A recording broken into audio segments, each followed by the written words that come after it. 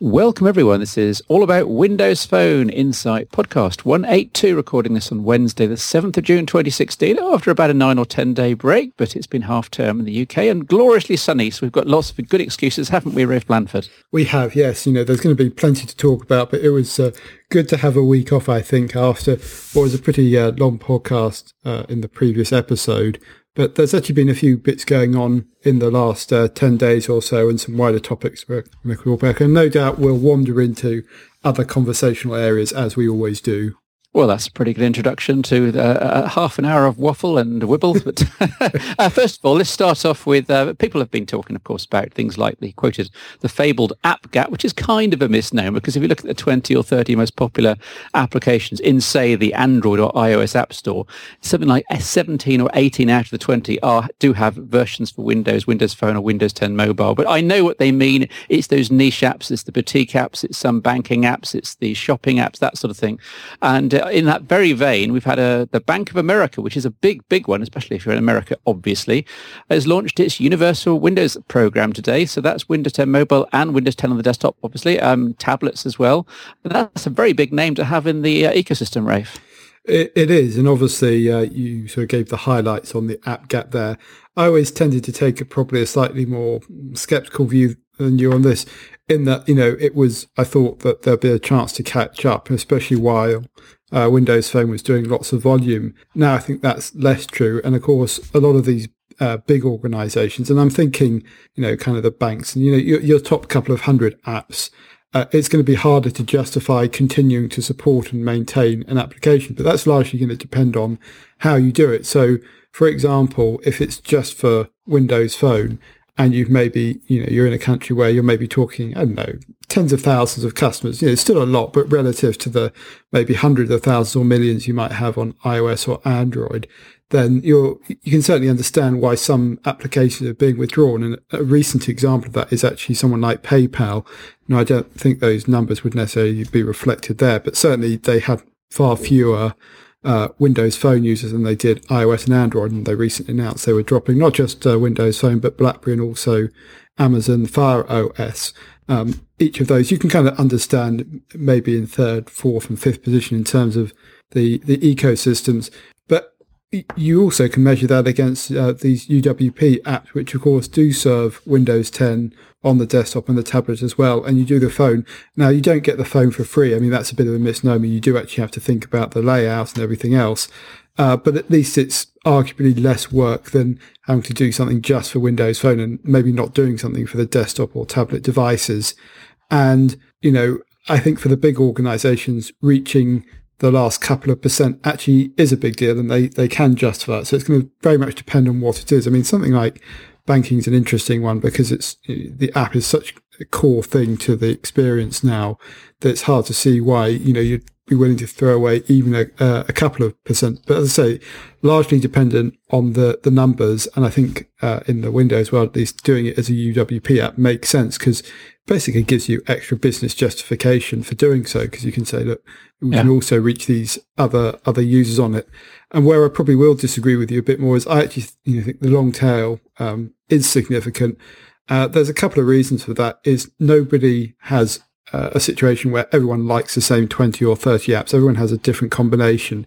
And I agree, the top 10 may be common, but those next 10 are probably going to be slightly different. And that's where, you tend to miss out a little bit on Windows. And sometimes they'll exist, sometimes they won't. And the last 10, you almost certainly won't have because they're on the long tail. It's also about when you get the most recent apps. And, we've seen this with things like Instagram and Vine. Either they arrive late or they don't have feature parity. And so it's not just enough to think about whether the app exists or not. Is the experience as good as, does it have the same set of functionality? But also, from kind of the startups, when you're seeing apps around, Uber would be an example. Of course, that's now on Windows as well. But things like Deliveroo or a lot of the on-demand, the startup apps, if you like, where, they launch first on iOS, they then get onto Android, and then Windows may come later. But I think a lot of the time now, especially when we're looking at the new market reality where it might be, millions of phones being produced a quarter instead of tens of millions of phones. That ecosystem size, it's getting harder and harder to justify the investment to do that at. The UWP stuff perhaps is the saving grace of that. So I think, you have to say, actually, the app gap is going to come back and haunt Windows, and Windows for mobile in particular, I think. I noticed, Steve, you talked about this in sort of recent editorials. You do set that against the changing nature of apps, and it's not just about that. It's about bots. It's about mobile web, that, full range of interfaces or properties which you can access modern services. But I don't think we should kid anyone. Apps are still the thing which everything else will orbit around. It's where you have your deepest engagement, your longest conversations as a brand.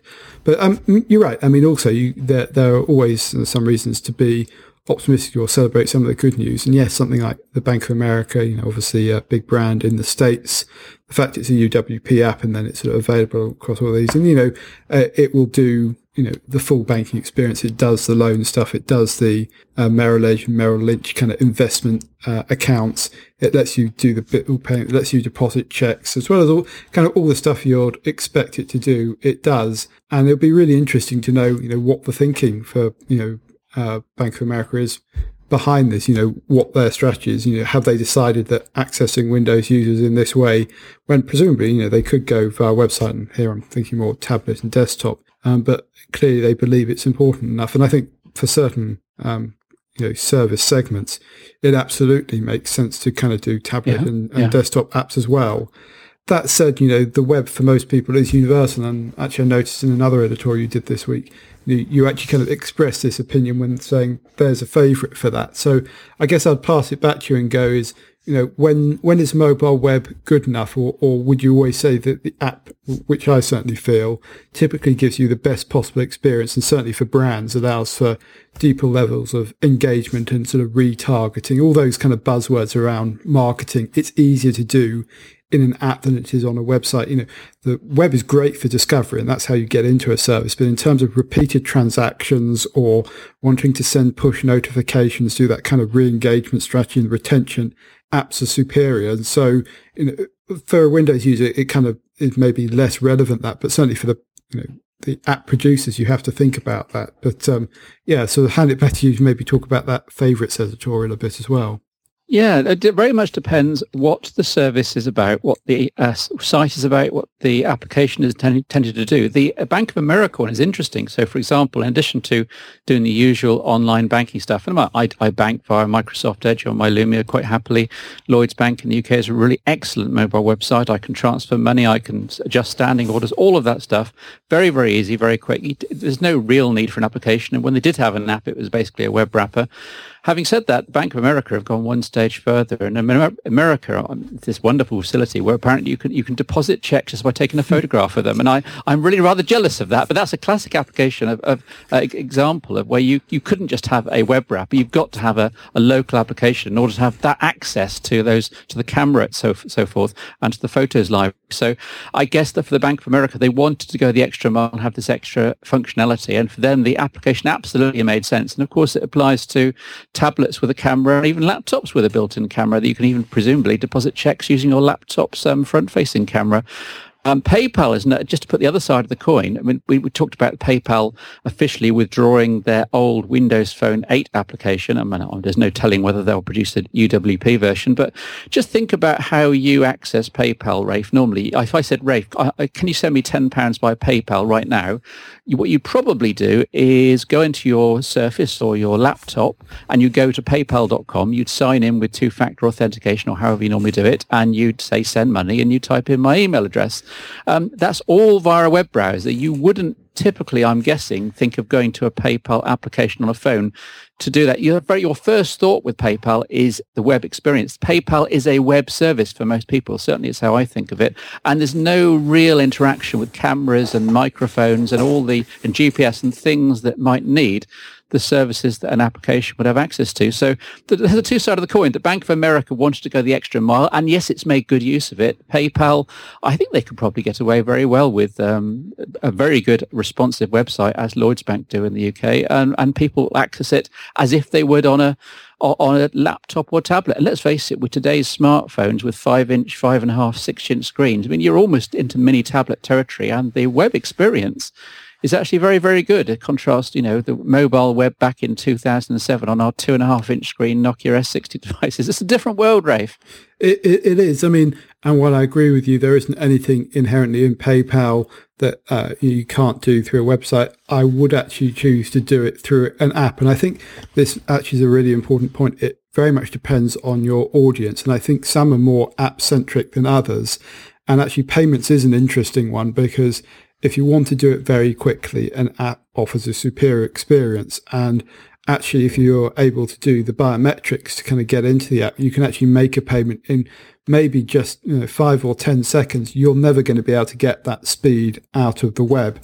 And I've used the PayPal app to do exactly those kind of payments, and on both Windows. And honestly, it's a superior experience on an iOS or an Android device with the fingerprint scanner. But I will grant you that you can do a lot of this on the web, which is kind of interesting. I think from a Windows point of view, that if you're the sort of person that isn't sort of really, if you like, app-centric, or that's the way you live your life, and then actually using these websites, because they are the kind of great equalizer, it's the basic minimum everyone expects to have a good mobile web experience now, which is actually pretty interesting, because if you go back even a few years, that wasn't really the case with banking websites. Responsive, has been around, I guess, for 5 or 6 years, probably a bit longer than that. And certainly we had M.dot sites before that. But actually this idea of mobile first, which is caught on, well, again, that goes back 3 or 4 years, but they're seeing more and more sites that do that. And I would contrast that to responsive, where it's responsive, it's a PC or a desktop site squeezed into and made to work on mobile, versus kind of mobile first responsive, when it's made for mobile and then it will also extend to desktop if necessary. And that's where you get the performance improvements, because there'll be less page weight, all of those things. I mean, we don't want to get into a technical discussion of doing mobile web first delivery right, but there's lots of stuff around responsive images and optimization. And, we've sort of seen HTTP2 come in, and kind of the evolution of Google's speedy technology and all that kind of thing, which I think is a really interesting thing to have. And it has, there's always been this debate of web versus apps. And certainly the web technology has moved on a lot. You can do more and more in the web browser, and it's notable that you can access the camera. So I suspect actually it probably would be possible to do check deposit, for example, through a web browser now. Sometimes it can be a bit tricky lining up all the different versions of the browser, and those APIs aren't always the same. And actually we're going to see this, I think, very obviously later this year, when things like Apple Pay and Android Pay are available, not just in apps or in the special wallet on the phone, but in those mobile browsers as well. And I think that, the general trend has always been to move more and more features to be accessible by the browser. Location's another good example. But you're right to say the richest experiences always come through apps. That's the APIs, the bits that you're going to be unlocking. And, whether that's something like Force Touch on the iPhone, which you can only do in an app, or, a particular Google API, that's all part of that. But of course, the other interesting thing here is that apps themselves and mobile web is evolving, and we have to think about the other services that exist on the phone. And you see this in push notifications on Windows and indeed on all the other platforms as well. There's also things like the wallet and the ability to save vouchers to that, and again, existing across all 3 platforms. The ability to have bots running in Facebook Messenger, which kind of behave like mini apps, or something like WeChat. That's been a pioneer of almost this, the app itself becoming a platform to deliver services over and above beyond the kind of mobile web and app, which have been the 2 big traditional silos in this space. And so I think we're getting a much more it's fragmented, but actually probably the better word for it is sort of heterogeneous system, where you've got all these kind of different services or containers through which a service or a offering can be delivered. I think we're going to go more that way, and in some, for Windows that can be quite good, because actually web is great, and doing it through messaging bots is great, because obviously then you just need to get the one app onto your platform, Facebook Messenger in that particular case, or WeChat. It becomes more problematic when you start thinking about some of the audio interfaces, because they can be quite specific if we think about Google Now or Siri. But then you've got Cortana, and actually, at Build this year, Microsoft talked about the idea of assistants calling in bots, and said that actually it was less interested in providing the way that might happen. It did use Skype as an example and use Cortana as an example, but said these bots could exist all over the place and have lots of different places where they'd be surfaced, and actually it'd be Microsoft technology kind of in the cloud and the back end powering them, the artificial intelligence. And so, that's a bit of a change. But also then you look at what Google announced at Google I/O just a few weeks ago, and actually it was kind of the second version of their instant apps, this idea that you'd be able to stream apps onto the phone. Now, Microsoft isn't really working on anything similar that I'm aware of on Windows, and Apple's yet to make some announcement in that space, but that really blurs the line between, what's web and what's an app. And in this case, Google is suggesting that, you go to a search result and you might get part of an app streamed down to you to be able to have that app-like experience delivered in a web-like fashion. I did see a good cartoon around this, that, it was, I had this brilliant idea of invented streaming apps, and someone goes, well, actually, you just invented websites. But the point I'm making here is actually, and it's actually far beyond the discussion of Windows here, that actually we've seen apps be relatively static in the way that they're formed and what they do.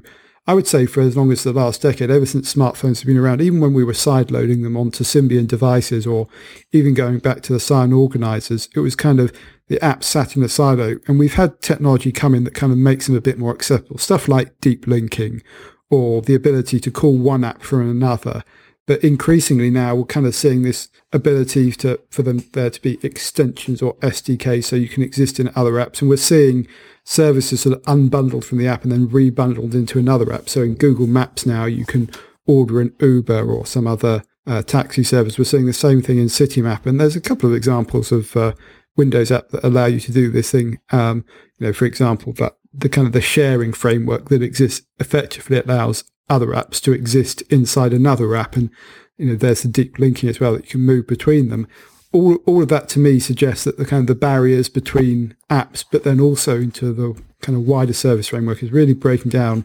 And we'll see, as far as the consumer is concerned, they won't really care. And so moving from a website to an app, maybe calling in a messaging bot at the appropriate moment, it's just going to be the way these services are represented. And so while it's obviously at the moment we talk about the app gap and we talk about the importance of apps, for Windows, I think there's a real problem, and it's just a question of scale and volume. It isn't a big enough ecosystem out there for developers and for brands to justify doing the level of investment that's required to do kind of Windows-only solutions.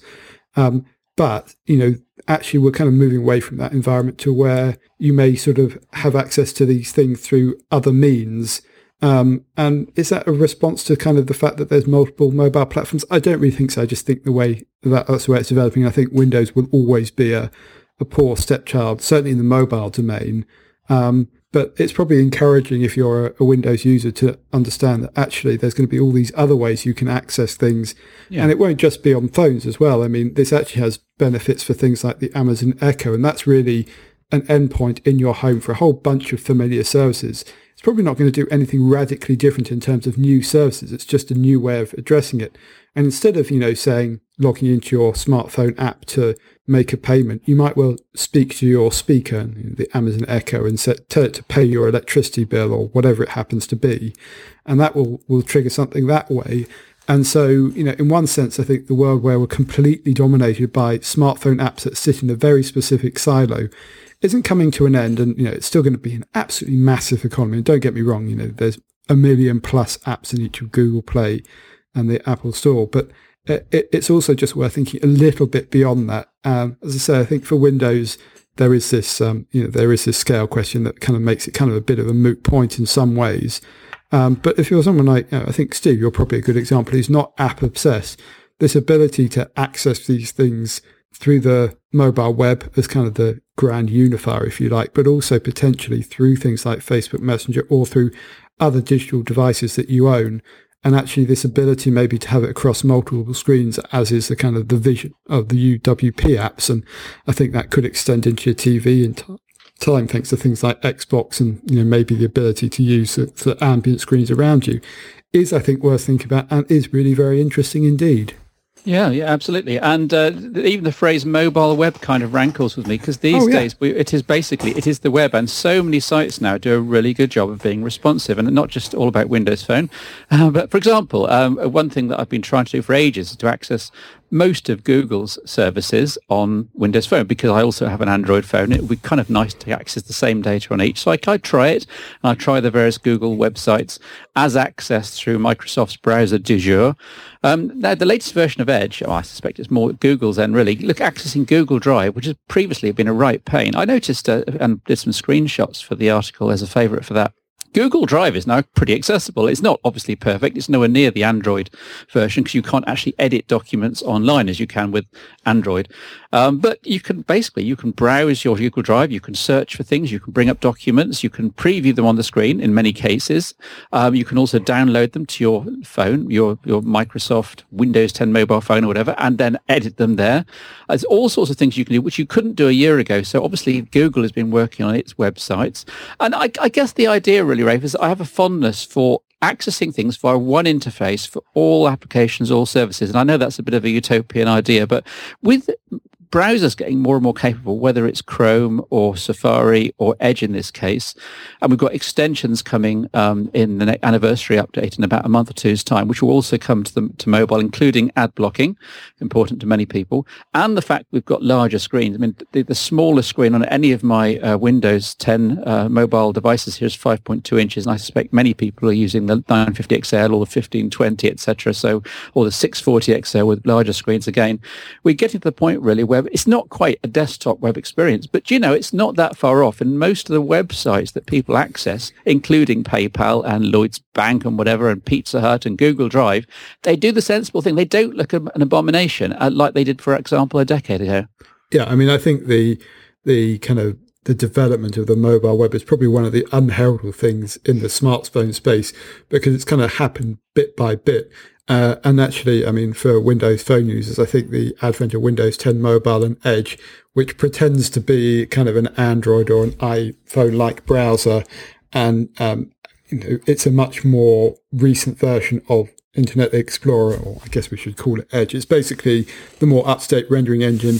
It's sort of more compatible with the standards. I mean, Internet Explorer has a pretty bad history and a bad reputation amongst web developers, but the more recent versions have gone much more to the kind of Chrome and Safari model of kind of a continuous pattern of updates, but also been better about supporting web standards. Now, it's not perfect, and you kind of alluded to that in that some things won't work, but it is very noticeable. I would say it's one of the biggest benefits of upgrading to Windows 10 Mobile is you get access to the Edge browser, which is, I think, in terms of standard support and the way it's recognized by websites. And obviously, that comes down to the user agent that it's using and those sites sort of deeming it to be an advanced mobile browser as opposed to a basic mobile browser. You get a much better experience across a lot of these web services. And it's very noticeable in the Google version. You kind of get the very basic mobile one on Windows Phone 8. On Windows 10 Mobile, you kind of get the one that's optimized for sort of high-end touchscreen smartphones, or at least Android and iOS devices. And it does make a difference. And some of these things that weren't usable before or a bit clunky suddenly become much nicer. And actually, I would say you kind of get these web apps rather than web pages. And you're quite right to identify we shouldn't really talk about the mobile web anymore. We should really talk about the web. And it's amazing when it's not optimized for mobile. I mean, if you look at the stats now, even in somewhere like the UK, which is more of a desktop-friendly country, mobile usage is approaching 50% when you combine smartphone and tablet together. Honestly, I think that's a bit of a misnomer, because I feel that tablets are more like a desktop than they are smartphones. But even just taking smartphones on their own, they're kind of 35%. And, you look in other markets, somewhere like India or China, that percentage is much higher. It does depend on what sets you look at, because obviously I think ones which are consumer heavy tend to have greater smartphone usage. If you're looking at something that's more business to business, typically you will see desktop predominating. But the pattern is pretty clear. It's been going that way for a while. Actually, kind of the growth of smartphone as a proportion of overall share has maybe slowed down a bit. the reason it perhaps doesn't get some investment or quite the level of appreciation is things like sales share is still higher on desktop, and for something like e-commerce, basically you're more likely to convert better on desktop than you are on smartphone. Now, I actually think a lot of that is down to the poor design. If you get a really well done mobile website, you should get conversion rates that are comparable. But that's partly a reflection of the audience, and I say that again depends on which country you're in. But in my experience, a lot can be gained by doing a really slick mobile first experience when you're developing that website. And where it lags, there is obviously some hesitancy. I mean, if you think about the audience of people, maybe booking a flight is a good example. Some people are just still a little bit reluctant to hand over, £100+ on what they see as a kind of a device that feels they're safe. And it's totally about perception. It's not really in reality at all. Yeah. But, those big ticket items and some things, you kind of want the big size of a desktop to maybe do the comparison with. But I mean, I would contrast something like Amazon as a good example. There's quite a few instances where I will quickly just order something on my phone and I probably convert far better on mobile Amazon than I do on desktop, which I tend to use for a bit more browsing every now and then.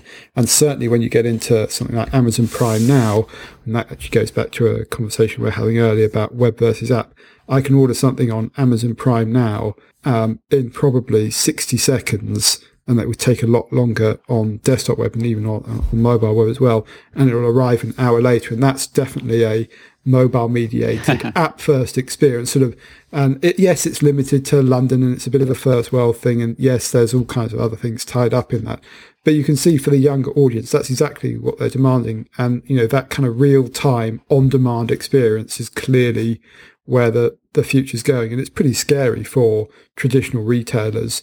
And omnichannel is not a new idea by any means, but the idea that retailers have to tie together their online and offline experiences, and that all plays into the app, and it's all part of this same conversation, is absolutely fascinating. Which is why I sort of when people talk to me about it, I say, actually, we've seen massive change thanks to the smartphone, but it's really only getting going. And you look at something like Amazon, which is this enormous company, but actually in terms of retail sales, it's still a relatively small share of the US market, but it's not hard to see it increasing it, and certainly together with its other online competitors. But even someone like Amazon, they've opened a physical retail presence in Seattle as a bookshop and are planning to do more as well. So it's, you shouldn't force it down one side or the other, but it's kind of a long-winded way of talking about this, but it's a really fascinating topic, which I don't think gets enough attention because it's so much in the background, yet the volume that goes through something like the web on smartphones is so big, and actually can be very transformative to a company if they manage to do it properly.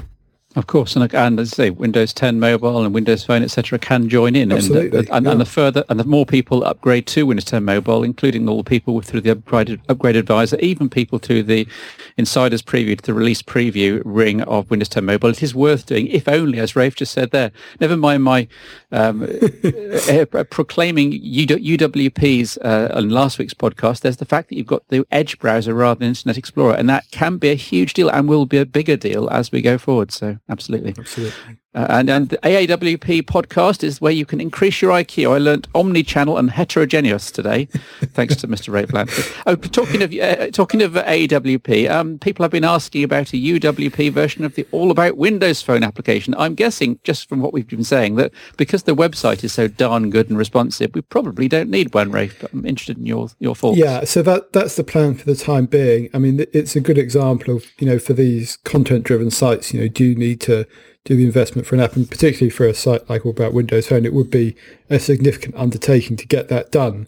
In terms of putting work into it, actually, I'd rather spend more time on making the website in its responsive form a little bit more responsive and performant on mobile devices, because actually, and when this design was first done, it wasn't really done mobile first. It was done, designing down from desktop, although it did make a big effort to make sure that it was relatively light in terms of page weight and didn't overdo JavaScript and sort of external calls. And so it's still pretty performant as a site goes. But, I look at it now and go, there's definitely improvements you can make to it.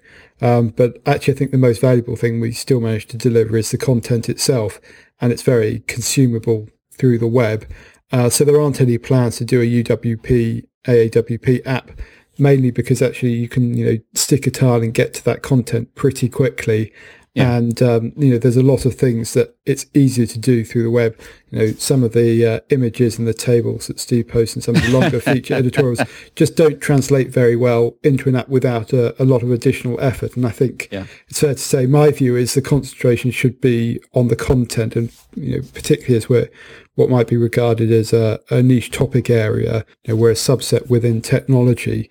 I think, for us, actually, the web is a great way to deliver content. And if anything, I'd probably focus on maybe looking at how can we get better notifications for people to know that there is new content available. And obviously, that always used to be about RSS. Obviously, that still exists. We still do that. But with sort of Google Reader going away, I think it's fair to say and you can see it in the stats as well, fewer people consume via RSS, and probably revisit how we get stuff out onto social media. I mean, we still do it onto Twitter. We're less good about Facebook. But, for example, would it be interesting to be able to subscribe to a bot that pushed you a message via WhatsApp or Facebook Messenger every time there was a new article on the site? And, maybe even you're able to, send a bit of commentary back when you see that, and that arrives in our inboxes as a comment. Just more ways to do engagement and that kind of interaction. No plans for a universal Windows Phone app just right now. But if there's a developer out there that's interested in getting involved, actually all the kind of back-end system is set up. There's a whole bunch of XML fees to make it all very easy to happen. But just from my point of view, in terms of personal time investment, I can't really justify doing it at the moment. Yeah, you can tell that Rafe's quite into bots at the moment. The number of times he's mentioned it. So there will in future, I suspect, be a Rafe bot, a concrete bot, and an owl bot coming from the Blandford estate. Quite possibly, but I think I might start with an All About Windows Phone bot, because I've been looking for an excuse to play with the technology. As I said, I mean, it's massively overhyped at the moment, but it is something I've been thinking about for other things. And it is interesting in the Windows context, of course, because, Facebook Messaging, WhatsApp, and all of these over-the-top messaging services do exist on Windows. And this idea that you'd be able to get at more content or more services this way, it does interest me. And actually, it's not so much the bots that interest me as actually the conversational interfaces, because actually it's a pretty natural way to do something, to speak to something or to type into a box. And actually, what really brought me around to that opinion was what Microsoft did with Cortana, and the way that that's a natural language interface that you can ask it a question, and sometimes there'll be a follow-on question as well. And it just works really well. Geeks might refer to it as the command line, but, for everyone else, actually, the way you ask a question is actually very similar to the way you interact with people. And that's why that conversational interface, and be it, typed in a messaging service via audio for something like Cortana, or indeed, other means. That I think it's very interesting thinking about that as kind of, I wouldn't call it a new computing platform or anything, but actually conversational as kind of a new interface, I think is a topic worth pursuing. So maybe we'll revisit that in a future podcast. Absolutely. I suppose I should get used also to, when talking about AAWP, of calling it All About Windows for Phones, as I've kind of informally rebranded it in my head, but justifying the fact that we're now covering Windows 10 and Windows 10 Mobile. But anyway, more on that. We've done it again, Rafe. What we've done, we've had one small topic, which I intended to last 2 minutes, and we've taken up over half an hour chatting very intelligently about it, hopefully, and very interestingly for the listeners. But just a few other news stories before we go, because I want to cover some of the stories. Microsoft has slashed the prices of the 950, 950 XL. This was kind of not unexpected. It's been doing very special deals, but it's now officially, the 950 is now 320 and the 950 XL officially 400, including VAT in the UK, and similar reductions across Europe I had confirmed in the comments. So I guess this is not so much clearing inventory. If I can't imagine they've made huge piles and there's not a 950 mountain somewhere. I think this is them basically repositioning and acknowledging the fact that now Windows 10 Mobile is getting more stable and more finished, and they're, of course, approaching this Redstone release, the anniversary update. They want to make sure that they've now got more and more phones, more and more people out there, more and more enthusiasts who are testing it, using the OS, giving them feedback, giving them more data points. So I think everything's kind of gathering momentum, and I see this price drop as part of accelerating the whole process. Yeah, I mean, it's interesting because I think we'd expect to see it's starting to arrive at this price, maybe in a couple of months' time. When you talk about 9 months on, that's always where we typically saw the biggest price drops. But I think you're right. This is kind of a new price point. It seems unlikely to be inventory clearance right now because it's still relatively expensive. I mean, this is definitely upper mid-tier pricing, but I would note that this is through Microsoft's own channel, so you're kind of getting a good deal, but they're never going to shift enormous volumes. But it's a pretty attractive offer because you do get a year's subscription of Office 365 Personal and the Microsoft Display Dock, which, I mean, we're talking about sort of £160 worth of value. Now, I'm not sure I would pay that much for a dock. I don't think Continue can quite justify that. But certainly I'd say there's £100 value there. Yeah. And particularly if you're already an Office 365 subscriber, that will just get bumped on the end. And that suddenly means the phone's looking at around the £200 price point, and for the 950, that's pretty decent. For those who are smartphone geeks, you think, I can kind of justify that because it's not full price and I can have a go with that. And as we've said, it's one of the best imaging phones on the market. You won't find anything better. It's also, of course, reflecting the competitive nature of the smartphone landscape and actually where Microsoft is in that. And I hesitate to say it, but I suspect they probably weren't selling very many at that full price. By bringing it down a bit, it does make it a bit more attractive for consumers. We are talking about, something that's come down, easily £100 in price, and arguably when you're throwing in the extras, it's more like £200 in price. So it's a great deal. So if you sort of hesitated to this point, and with all the caveats that we've talked about in previous episodes around kind of the future of the platform and the viability of that ecosystem, to me, it's still, it's a very good value. Yeah, and the special offers you just mentioned, the Display Dock and the Office 365, they're through Lumia offers actually on the handset, which means that however you obtain your new Lumia 950, 950 XL through a reseller, perhaps like Amazon, and you can bet your bottom dollar that the Amazon price will be readjusted to be lower than that 320 for a 950 fairly shortly, as soon as they clear their current inventory and buy a new batch from Microsoft. So within a few weeks, we should see the Lumia 950 under £300 with that £100 of extra value available via the Lumia offers application on the handset. And I would encourage people, perhaps there must be many people listening to this, for example, with a 920, a 925, even a 1020, who have upgraded or have stuck with 8.1, depending on what their feelings. And they think, well, I don't really want to spend £350, £400 just to get something that's slightly better. This is an ideal opportunity. And now I think the price and the offers have got to the point where it's a serious upgrade opportunity for people who have been hanging on with those older flagships from a couple of years ago. Yeah, absolutely. I mean, and if you want to remain in the Windows ecosystem, I think the 950 and the 950 XL remain, for the time being at least, the devices of choice, especially at that price point. Now, I'm certainly willing to acknowledge that someone on something like say 920 or 925 might be going at this point, well, should I move over to Android or iOS? And I wouldn't be unsympathetic if they did so. And certainly, I think if it was my only device, if I'm honest, I would be tempted to switch. But actually, I enjoy the fact I can have both. And as I've said a couple of times on the podcast, it remains my personal device of choice. Yes, I'm carrying a second device that's kind of reflecting work and also the reality of smartphone ecosystem. So, I appreciate it's not an easy one, but arguably it has become a little bit easier given this price drop.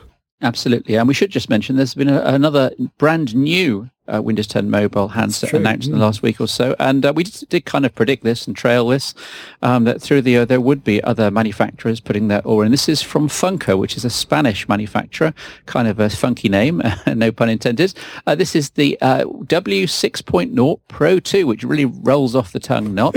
But here's the basic specs. I mean, we're talking about a 6-inch 1080p screen, which would be fine, given it's IPS. It's not Pentol, so it will be a full RGB stripe, so you won't really see the pixels. Gorilla Glass 3, a Snapdragon 617 processor, which is faster than it sounds, 3 gig of RAM, which is kind of needed because it's also Continuum capable.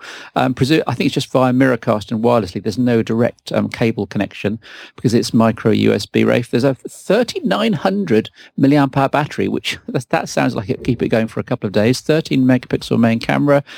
This looks like 32 gigabyte storage plus micro SD. This is a pretty darn capable phone. We don't actually have a price yet, but I'm imagining that if this sort of thing comes out to other countries than Spain, then this could actually be a serious option. Yeah, I mean, it's difficult. I mean, looking at the specs, you suspect between £250 and £300, but it's always difficult to say. I mean, this is a good example of, I mean, we talk about it being a Spanish manufacturer, but obviously it's kind of going out to China or somewhere like that and kind of buying the off-the-shelf bits and putting it all together and then putting kind of the casing around the outside, which will be the unique bit, and then the branding and potentially some bits of software.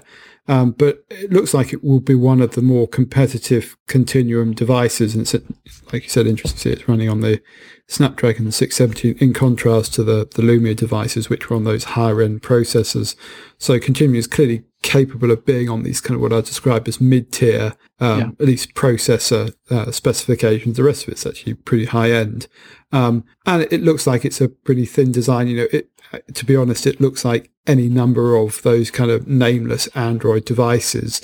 That isn't necessarily a bad thing, because we've talked in the past about how these things have become commoditized. I mean, I will always miss, and I always liked the Nokia and the Lumia devices because they did have that signature design and you almost immediately could tell you were picking up a Lumia device. But the reality is the market has spoken, and the vast majority of devices, particularly once you get away from the top end, are pretty hard to distinguish from each other. And, you know, the difference between a Huawei or a Honor, well, they should be similar because they're the same company. But even something like a Xiaomi versus a Sony, and of course they each have their own unique characteristics, but they certainly don't have their distinct identity, and the Funker's kind of no exception to that particular rule.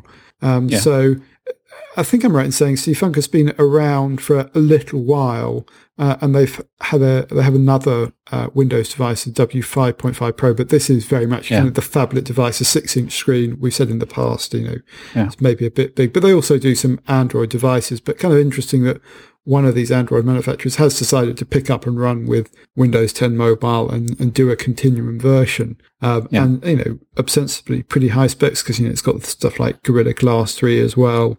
And, you know, it's, you look at it and go, okay, that seems like an interesting device. And a lot will come down to the price. But, you know, enterprise or consumer, I think more enterprise, maybe interest. But, you know, it'll be really interesting to see how devices like this do, because they certainly don't have a good track record in the Windows space before this, but arguably they were always going to be overshadowed by Lumia. And so now there's a bit of breathing room. Honestly, I find it hard to kind of be too gung-ho about this, simply because I sort of go, I think the advantage of Lumia was it had a strong manufacturer, very much kind of created that Windows market. It's going to be hard for these little guys, but you know, looking at the specification here and the basic pictures that we have got access to, there doesn't appear to be anything immediately go, well, I'm just going to, that's rubbish, the hardware's horrible. No, it actually looks pretty good. As always, it's probably going to be the software and how well that's integrated, and, you know, have they fixed all the bugs, and have they done that? I know in some of the devices you've reviewed previously from these smaller manufacturers, that can be a bit of a sticking point. Yeah, absolutely. Yeah, the Yes Billy, enough said that they noticeably they haven't actually got back in touch with me since my earlier reviews. I suspect they've kind of lost interest, but which is a shame, really. But they really didn't put any effort whatsoever into optimizing the software for the hardware. The thing that caught my eye on this Funker one, and you don't need to reply on the podcast, Rafe, but just for our listeners, is the fact that they are concentrating unashamedly on this phablet form factor on the larger devices, and this is absolutely where Windows 10 Mobile shines. I mean, we mentioned before, really, the Lumia 1520, the Lumia 950 XL. The experience of Windows 10 Mobile on those devices is stellar. And if I, for example, I sent the 950 XL down to Gavin Fabiani Lemon, one of our tech friends, this week, and he did a review on it. I think he was really quite impressed, really. And when you hand someone a device that size with Windows 10 Mobile, they don't just shudder and think, oh, this is just a toy, like they perhaps might have done with Windows Phone on a 3.7-inch screen, or back in the day. All of a sudden, you've got a serious little computer, and Funker actually say in the promo, they say, is it a smartphone? Is it a tablet PC? You choose. It's the power of Windows 10. And that really is the message that we've been trying to focus on, really. This is where Windows 10 Mobile and Windows 10 as a universal platform can shine. And I think we will just certainly see in our ecosystem here with Windows 10, I think we'll see the phone size of things getting larger and larger, even though in the Android world, things are kind of focusing back and shrinking back down again to the 5-inch, 5.2-inch screens with small bezels. I think we might start to see something larger in the Windows world, and that's maybe a trend that bucks the wider industry trend. Yeah, I think that's absolutely right. Yeah, and the shortness of Rafe's answer there indicates that we're at the end of the podcast. Yes. He's eager for some food. I'm eager for a beer. We'll save a couple of other topics for next week's show because we'll be here next week. In the meantime, I hope you've enjoyed listening to this, and I'll sign off and say goodbye. Yeah, that's absolutely. Goodbye from me as well. Next time we'll talk about some of the latest Windows 10 mobile releases and talk about some of the release previews that are going on as well, and all the other usual topics. And I know we've got an app review or two that we want to talk through. So until next week, thank you very much for listening, and please tune in next time.